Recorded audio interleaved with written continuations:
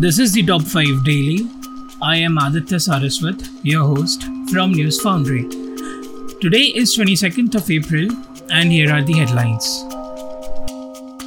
With 3.14 lakh COVID cases, India records world's biggest daily spike in last 24 hours.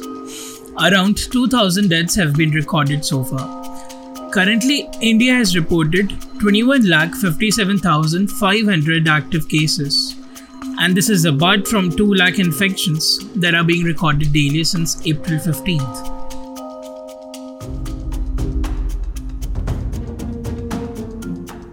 The controversy surrounding Bharat Biotech's vaccine has curbed after third phase trials showing 78% efficacy in preventing COVID-19 were released today by the company and the Indian Council of Medical Research in a joint statement, stating that the vaccine is 100% effective in preventing severe COVID and 70% effective in preventing asymptomatic COVID-19.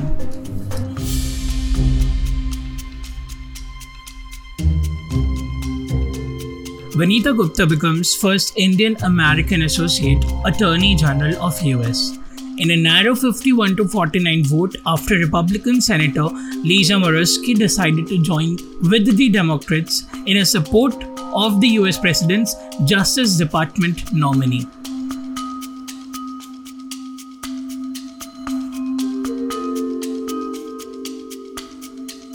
With the unprecedented rise in COVID-19 cases, healthcare system of India is facing severe pressure on testing in quick COVID-19 test reports.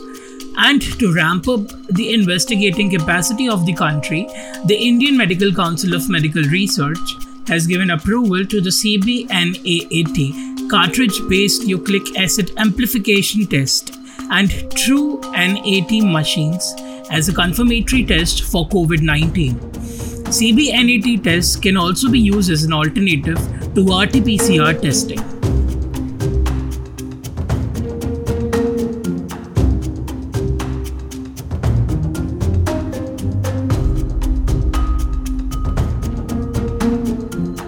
A sigh of relief for people of Maharashtra as the first roll-on roll of Oxygen Express departed from Central Railway's Kalamboli yard in Navi Mumbai on April 19th to ferry liquid oxygen for Maharashtra from the Visakhapatnam steel plant in Andhra Pradesh.